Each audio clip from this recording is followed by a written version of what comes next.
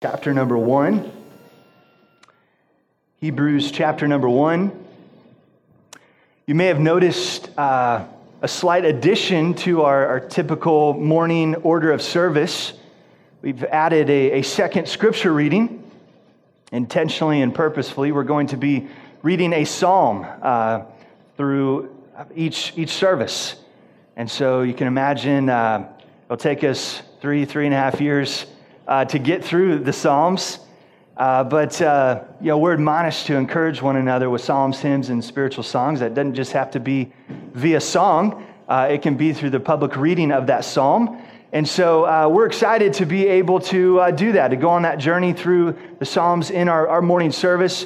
And as covenant members, we may ask you if you're willing to come and read a psalm within our morning worship service. So don't be surprised if you're asked of that. We had Dave Painter do that this morning, and so thankful for the opportunity to involve other covenant members in our worship service in the days ahead.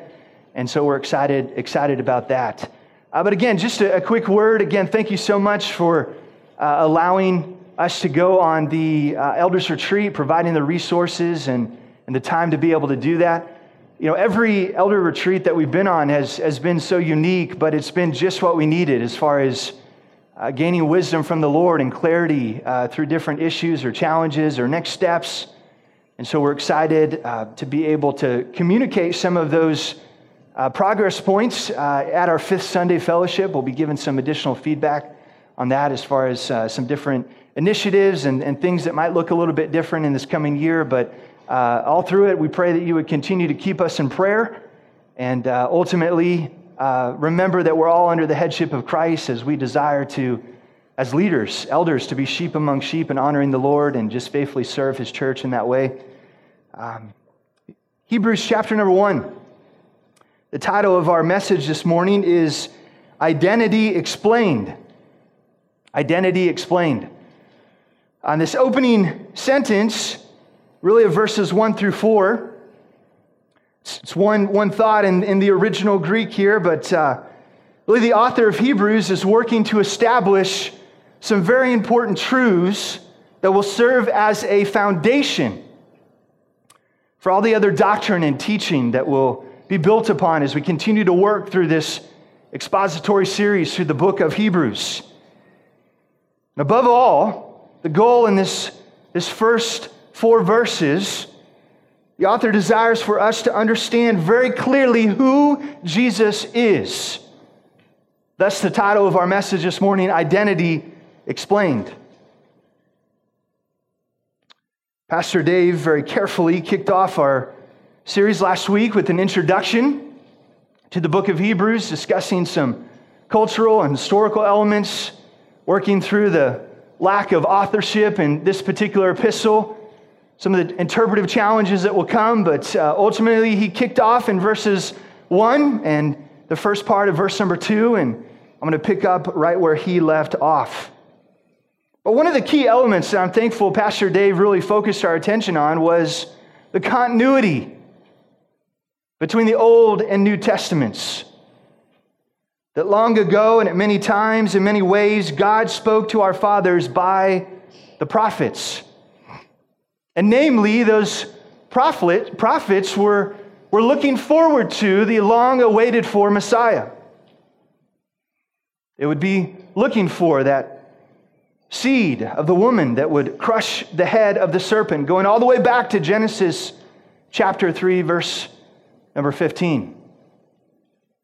And really all through the Old Testament, prophecy looking forward to the Messiah. And then we get to the Gospels, our Advent series. Emmanuel, God with us, coming and taking on flesh, fulfilling perfectly in every nuance, in every detail, every prophecy of Scripture. Christ has come. Then the remainder of the New Testament, certainly looking back to this Messiah, the Lamb of God, the Redeemer, has come to take away the sins of the world. It's all about the gospel. God had revealed Himself many times in many ways to the prophets, but now, verse 2, in these last days, He has spoken to us by His Son. God has spoken. I love those words, don't you? You praise the Lord that God has spoken, that He has not left us in our sin, but He has revealed His redemptive plan to us through the pages of these inspired and inerrant Scriptures. God has spoken. Old Testament, New Testament, everything in between, God has spoken. And what a joy and privilege it is for us to hold the completed canon of Scripture. For us to have the entire big picture, to see that redemptive plan in the Old Testament, to see it fulfilled all the way through the pages of Scripture. God has spoken in these last days by His Son. The author then attempts to raise the significance of this will to deepen our sense of awareness that God has spoken by His Son. How does He do this? He does this by explaining the identity of this Son. Identity matters. Would you agree with that? There's a lot of different things and tasks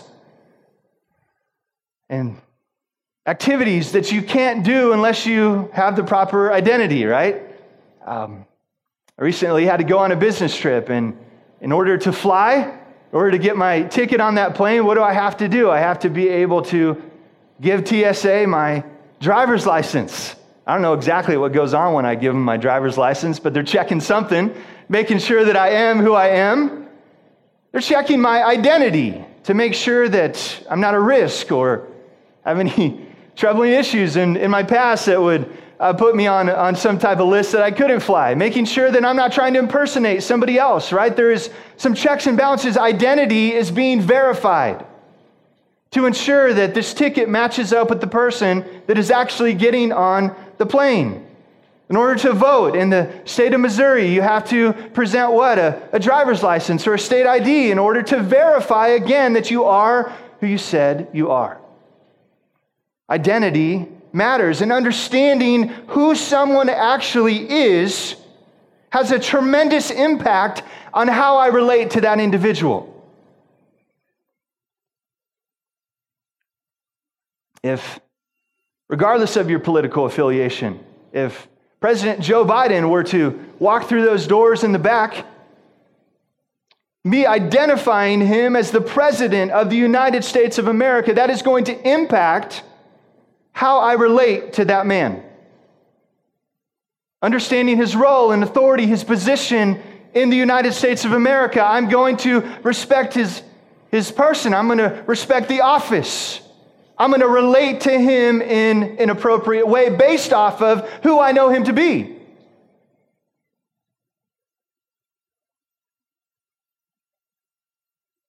I can remember a simple, somewhat humorous illustration of me not getting an identity right. I was just a young child, maybe 4 or 5. I was in a church setting similar to this.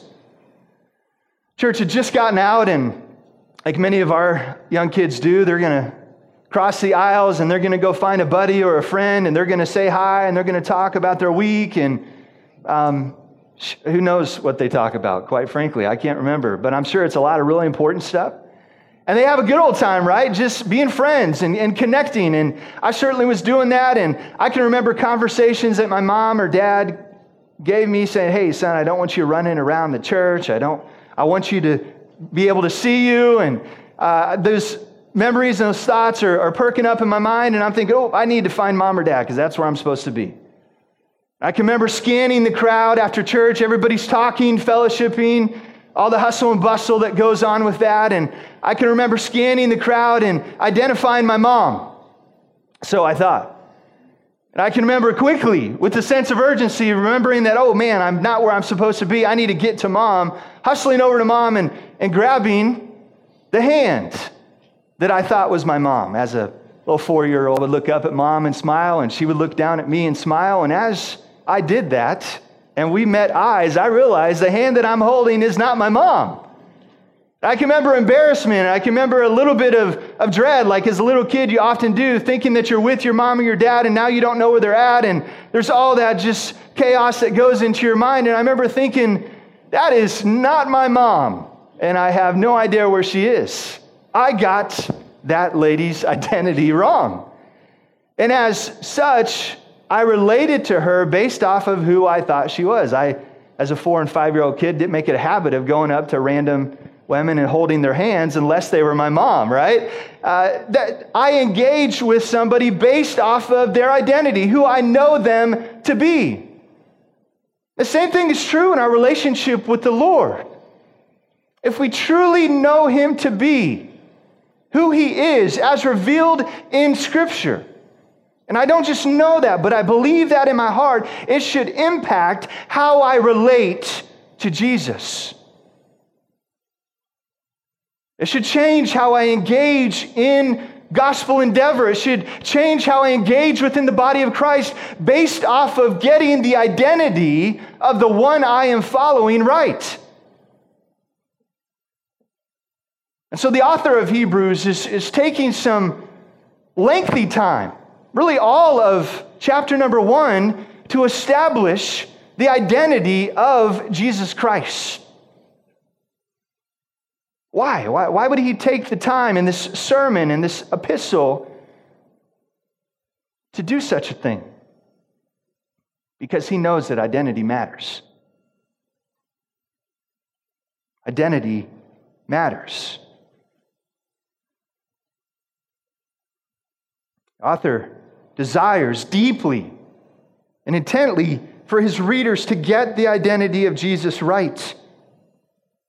And as such, the author desires for his readers to relate to Jesus in a way that would reflect his true identity as the Son of God.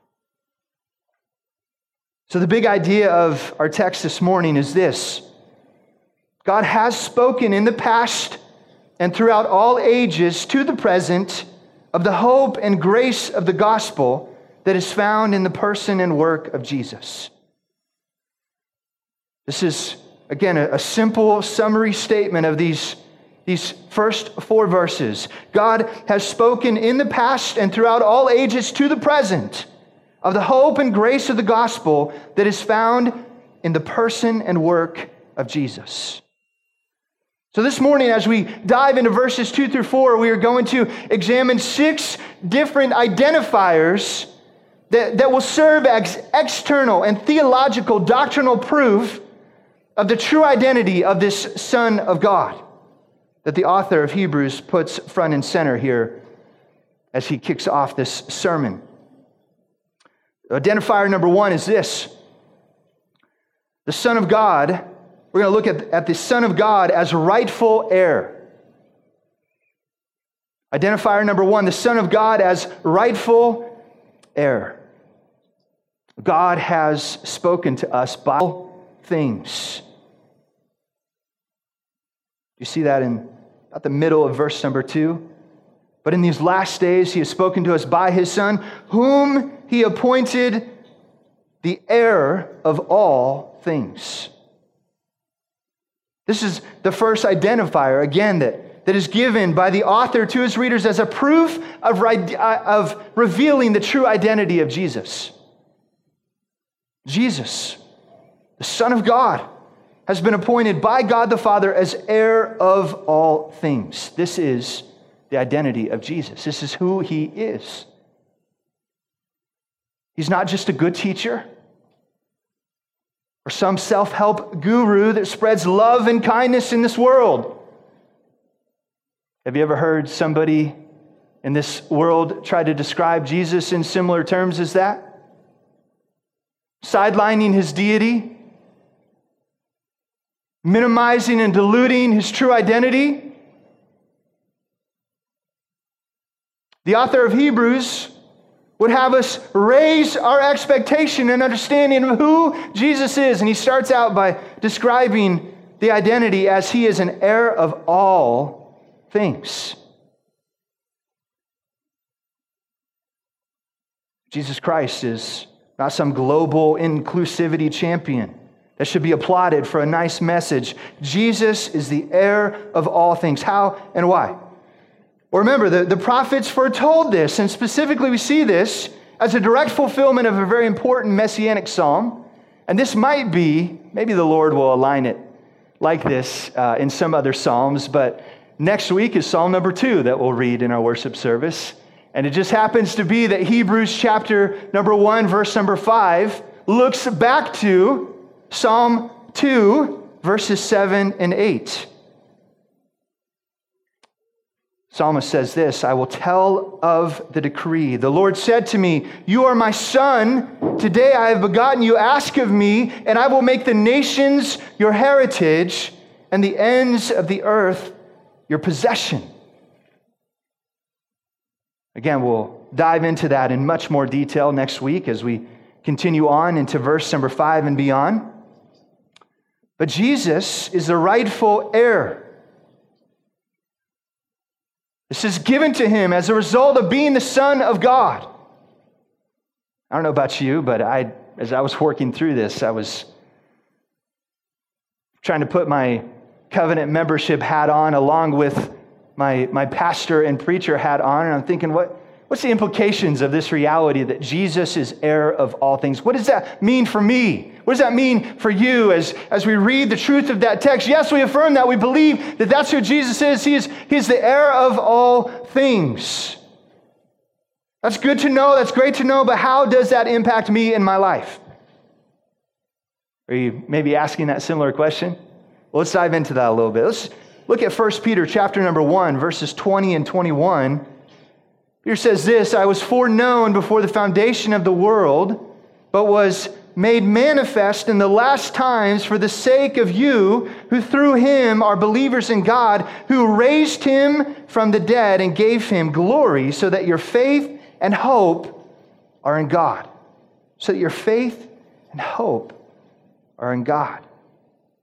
This revelation of Jesus as rightful heir. It is for our faith and hope in God. Romans chapter 8, verses 16 and 17. The Spirit himself bears witness with our spirit that we are children of God. And if children, then what? Heirs. And heirs of God and fellow heirs with Christ. Provided we suffer with him in order that we may also be glorified with him.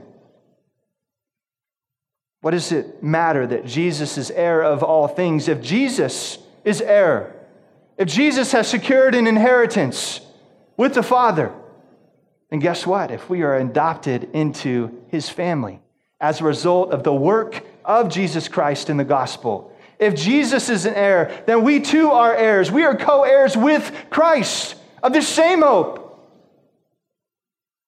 and this same eternal promise.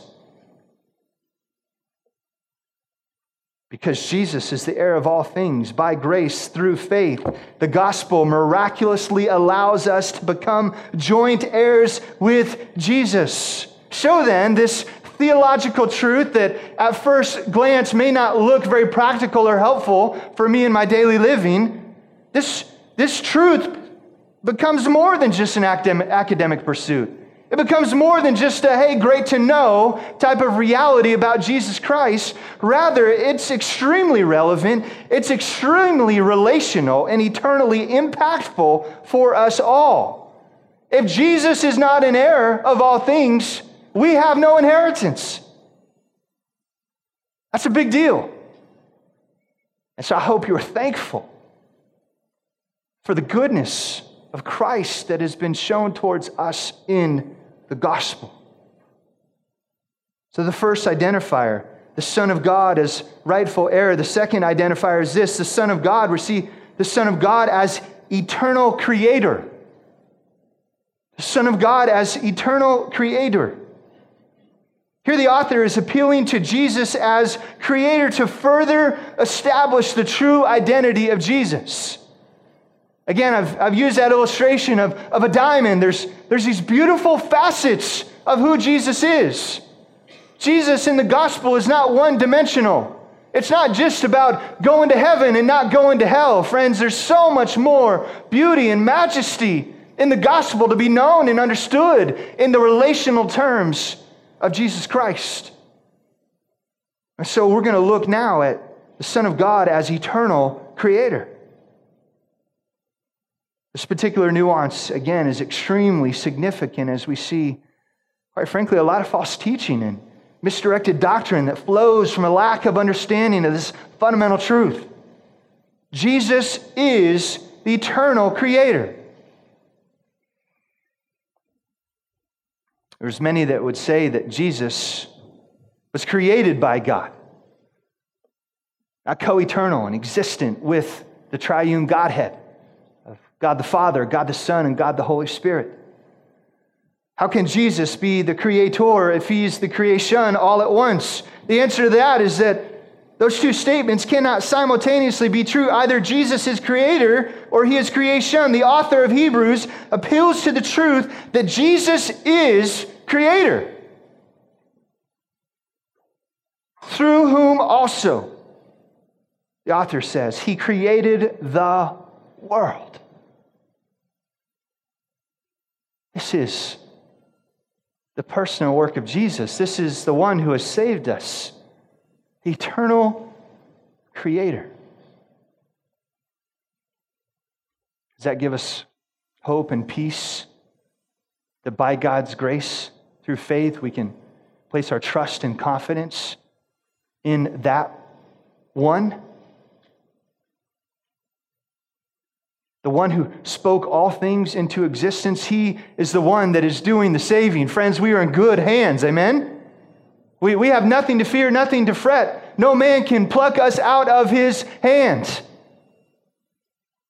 What a joy and a hope of eternal security and assurance that we can have in our personal relationship with the Lord, because he is the eternal creator.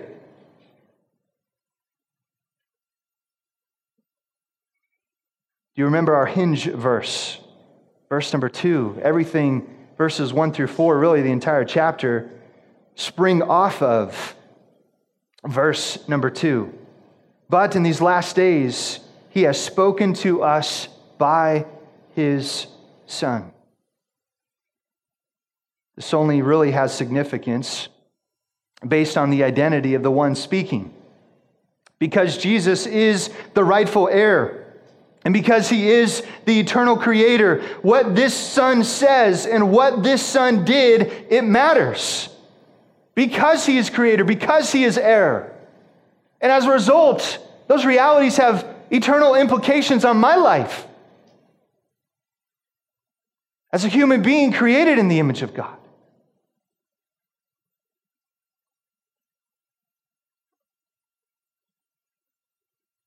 And as we are beginning to understand his identity a bit more clearly, after each identifier, there should be a deeper sense of exposure to whether or not you are relating rightly to this Son of God.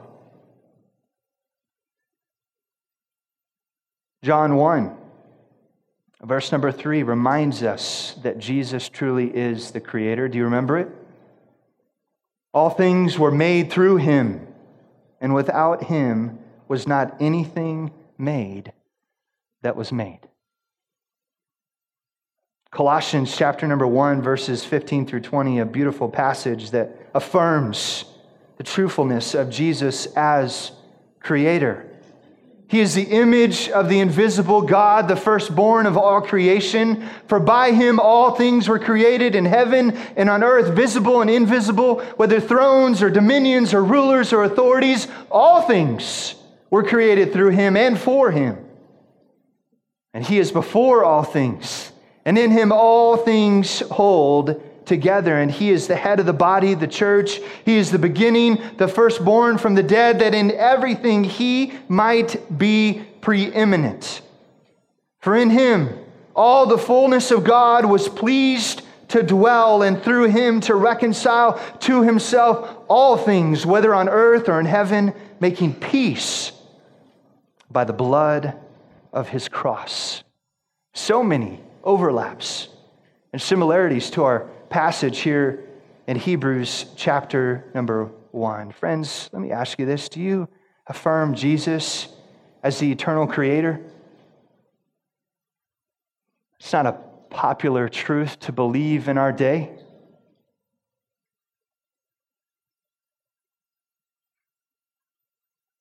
We know that the Bible is not a science book, but the book of the Bible certainly informs our view on science. We believe that in the beginning, God did create. We affirm that. We believe that.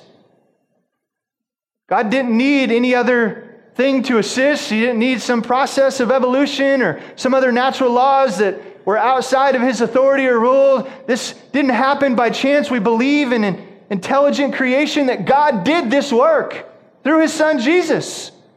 That Jesus Christ, the Son of God, is the eternal creator. Can you defend these truths when challenged in the marketplace of life? Are you in the Word of God? Do you know what you believe and why you believe it? The eternal creator, friends, we have just a few blocks away from us, Latter-day Saints, Mormon church. Christine and I living in this direct neighborhood, we have often Mormon missionaries that will cycle through our neighborhood. We've got 2 new missionaries that are pinging us and asking us to meet with us. And certainly I always take the opportunity to share the truth of the gospel with them. But one of the key differences in our understanding of Scripture and Christianity as a whole that really makes the Mormon church a false gospel is that they do not affirm Jesus as the eternal, coexistent creator of the world. Whether it be Arianism of old or, again, the clever theological guise of the Mormon church. I don't know if you've had interactions with Mormons recently. They're getting more and more creative with trying to make everything, hey, we're all Christians. Hey, we all believe the same thing. No, we do not. And friends, I wonder, are we equipped? Are you ready to have those conversations, to challenge them with not your own thoughts or ideas or opinions, but with the truth of God's Word that is settled, eternal? So we should reject all forms of this heresy, whatever form it would take in this world that we live in.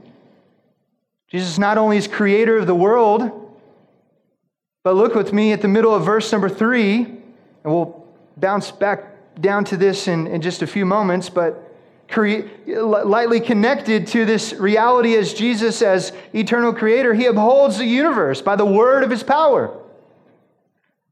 There's omnipotence. There's sovereignty. He has authority and rule. Jesus Christ, the Son of God, the one who saves us, He holds the universe together by the power of His word. That's incredible.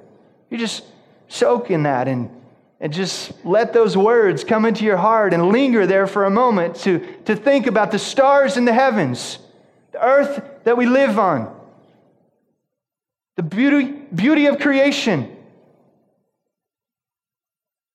all the complexities that I can't even come close to wrap my mind around in this world. Jesus Christ, the Son of God, holds all of that together by the word of His power.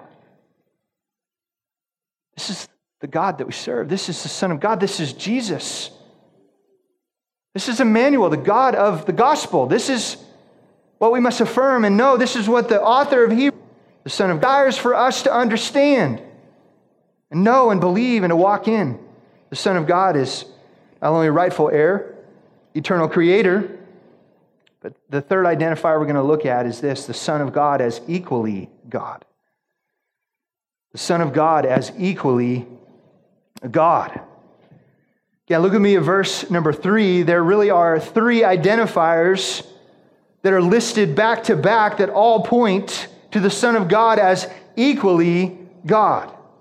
These 3 phrases are: He is the radiance of the glory of God. He is the exact imprint of His nature. And number 3, He upholds the universe by the word of his power. Orthodox Christianity has held firmly to the Trinitarian view of the Godhead, three distinct persons in God the Father, God the Son, God the Holy Spirit, revealed to us throughout the pages of Scripture as one unified Godhead. And Jesus is equally God within that Trinitarian view.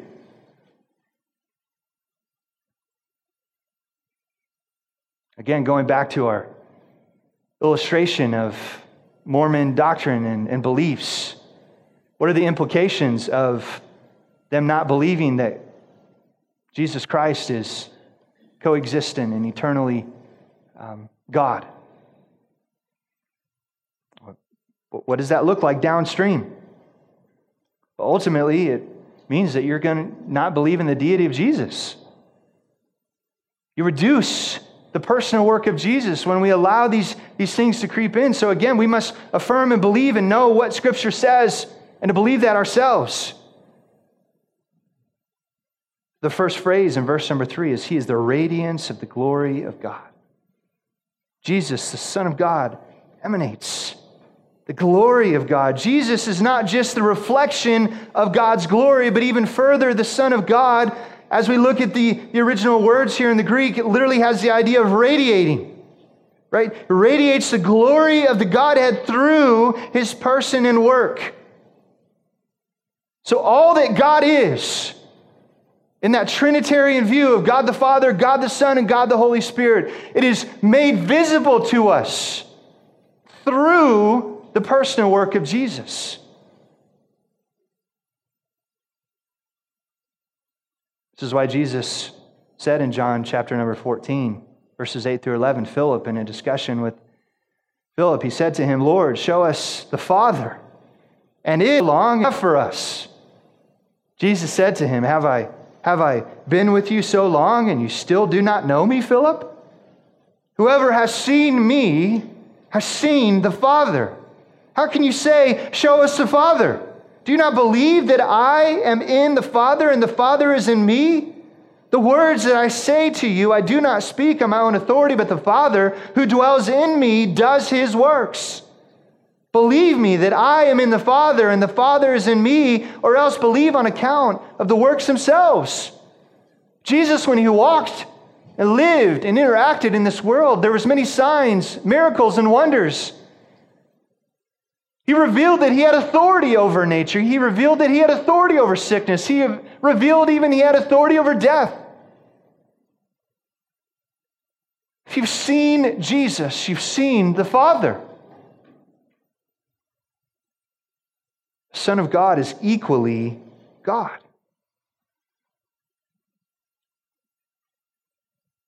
Second phrase pointing to the deity of the Son of God is that he is described as the exact imprint of his nature. The exact imprint of his nature.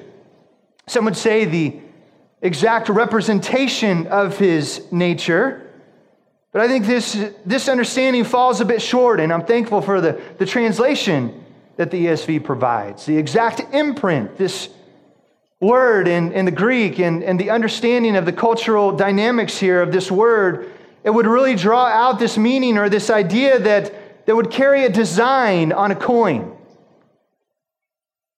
What does that coin do? It replicates the die or the cast that it is pressed into. It's the exact imprint. Every detail that is in that cast is exactly what comes out as it goes through that process. It also would have the idea of an insignia, right? And a wax seal that reflects the stamp that is pressed into it. These, again, would be cultural representations of these illustrations that the author of Hebrews would be using here. So Jesus is God, and if we have seen Jesus, we have seen the Father. The third statement used is to establish Jesus as equally God is this phrase, and he upholds the universe by the word of his power. This speaks again to the sovereignty of God, his authority over all things. speak to his omnipotence, his power, the truth that God is all-powerful. All the laws of nature, created order, life and death, they are all in submission to the Son of God. And it is by the word of his power the universe holds together. It's incredible. This is the true identity of the Son of God. He is the rightful heir, the eternal creator. He is equally God. And for the sake of time, as I'm looking at the traction that we got to cover here, we're going to combine our fourth and fifth points together here to try to accelerate through. We're going to look at number 4, the fourth identifier is the Son of God as anointing priest. Anointing priest. I was supposed to say atoning priest. Sorry for the spell check there. And then the fifth identifier is we're going to look at the Son of God as Messianic King. The atoning priest and the Messianic King. Let's look at verse 3 again towards the end there.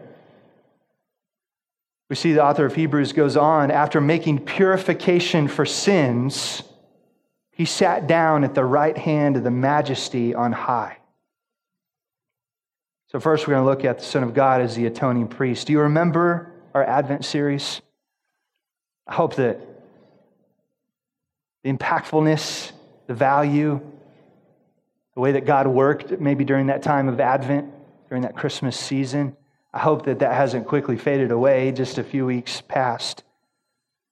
But do you remember that Jesus was the Redeemer? Do you remember the Lamb of God, Emmanuel, the one who has come to give his life as what? A ransom for many? Do you remember this? This is why Jesus came. The atoning priest will be a core theme that we'll see throughout this book of Hebrews. We'll see much more taught, explained, so much to priest and Jesus, the mediator that stands between God and man. There's so much to unfold and so much for us to learn and to glean in this sermon, in this letter, the book of Hebrews. But the atoning priest, it is he that made purification of sins. Because he was, and he is the only one that could make purification for our sins. Friends, there are no good works that we could do that could ever purify our sin. There's no levels to attain in church membership and leadership that could ever provide purification for sins. There's no amount of money that you could give. There's no efforts in philanthropy. There's no good works that you could ever attain to. There's no elements of sacrifice that you could ever make that could ever do the work of purification of sins. We need a Savior to do that work.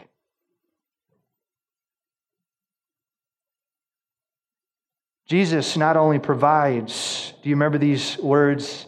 Expiation of our sin, that's the forgiveness and removal of our sins through the personal work of Jesus, but Jesus also provides propitiation for our sin, meaning he alone satisfies the judgment that our sin demands. Thus, the atoning priest makes purification for sins. Jesus did that through the giving of his own life. Without the shedding of blood, meaning a real and literal sacrifice, there is no remission of sin. If Jesus did not do that work, friends, we are still in our sin.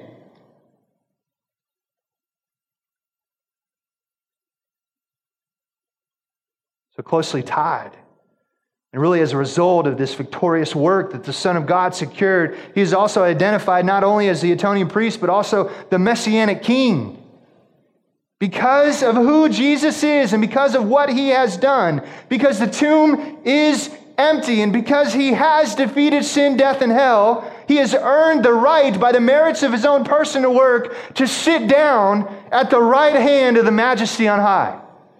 This is the Messianic King. This is who Jesus is. He's not just a suffering servant. He is that, and that is beautiful in its own. And he alone has the right to sit at the right hand of the Father. 1 Peter chapter 3, verse number 22, who has gone into heaven and is at the right hand of God with angels, authorities, and powers having been subjected to him. Romans 8:34, who is to condemn? Christ Jesus is the one who died. More than that, who was raised, who is at the right hand of God, who indeed is interceding for us. It is the Messianic King.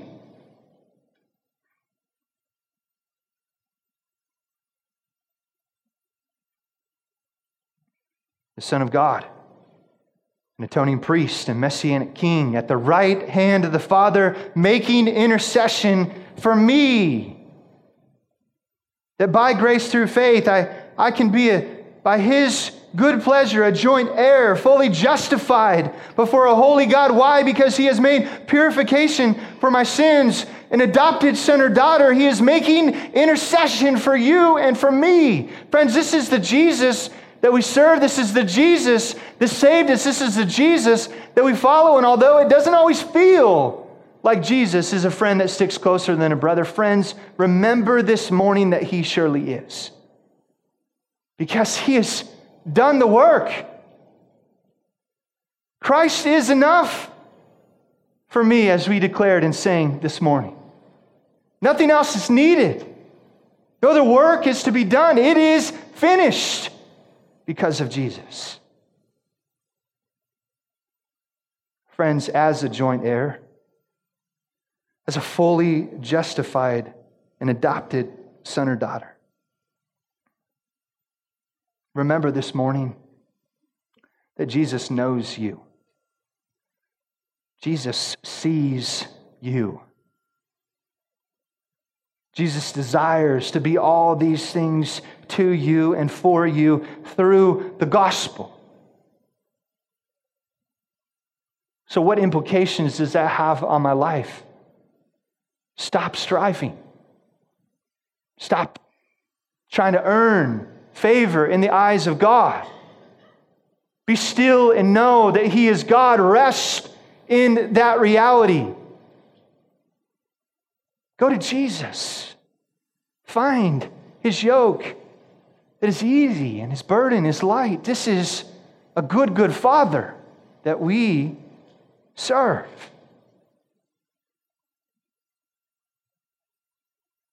Friends, I wonder, do you know Jesus for your sins, atoning priest, the only one that could make purification for your sins?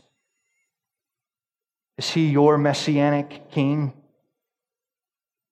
Does he have the rightful place not only at the right hand of the Father, but does he have the rightful place in your heart, in your life?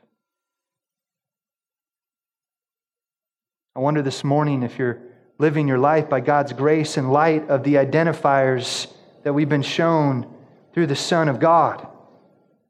Our sixth and final identifier this morning we find in verse number 4.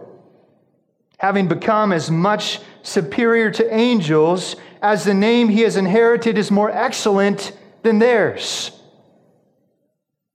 Our sixth and final identifier is the Son of God as supremely better. The Son of God as supremely better. Having become as much superior to angels as the name he has inherited is more excellent than theirs. Pastor Dave alluded to this last week, and I'm sure it won't be the last time we say it through the series, but I hope we've already started to see this undeniable truth come to life, and it's this, that Jesus is better. Jesus is better. Philippians chapter number 2, verses 9 through 11. Do you remember it? As we recently went through the book of Philippians. Therefore, God has highly exalted him and bestowed on him the name that is above every name, so that at the name of Jesus, every knee should bow in heaven and on earth and under the earth, and every tongue confess that Jesus Christ is Lord to the glory of God the Father. The Son of God is supremely better. There is no other name by which men must be saved. We'll continue to build on this final identifier that Jesus is supremely better. Really, throughout the remainder of chapter number 1, we're going to see this contrast of how Jesus is better than the angels and so on and so forth. So we're looking forward over the next few weeks to unfold that and unpack that. But friends, I wonder this morning, understanding who Jesus is will allow us by God's grace to relate to Him rightly and more biblically. And so friends, the author of Hebrews, Holy Spirit, my desire as an elder, as a pastor and a preacher this morning, I hope that we can remember that God has spoken to us by His Son. And who He is, the Son of God, and what He has done, and what He has recorded for us in Scripture matters. And it all has eternal implications on my life. So friends, I wonder, do you know Him? Do you know the Son of God is described in Hebrews chapter 1, verses 1 through 4?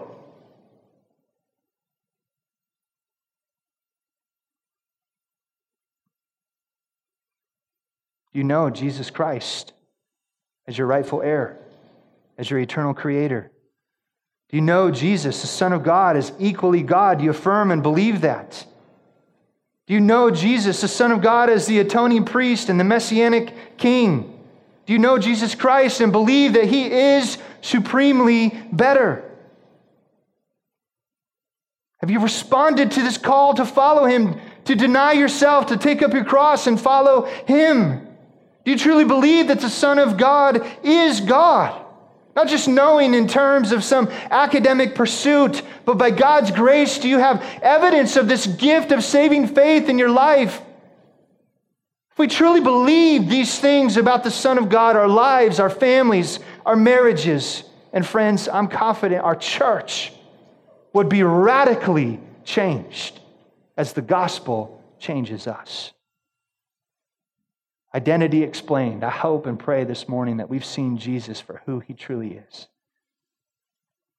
The only hope for the world. Would you join me in prayer this evening? Father God, we thank You for Your love towards us. Thank You this morning that You have revealed these truths about Your Son, Jesus Christ, in the pages of Scripture. I thank You for this letter to the Hebrews, this sermon, this epistle that has been preserved over so many years, that we have right now the opportunity to dig into it, to unfold the beautiful nuances of the gospel, understanding who You are, understanding who we are, and as a result, how we can rightly relate to You as Savior and Lord. Father, I pray that even as we close out this sermon, I pray that the beauty and the glory of the gospel would linger in our hearts and our minds even this afternoon, today, this evening, this coming week. I pray as we look forward to continuing our way through this book of Hebrews that we would lean into this opportunity. We would look forward with great expectation for what You're going to do in and through Your inspired word to change us, to become more like Jesus Christ. We thank You and praise You in Jesus' name. Amen.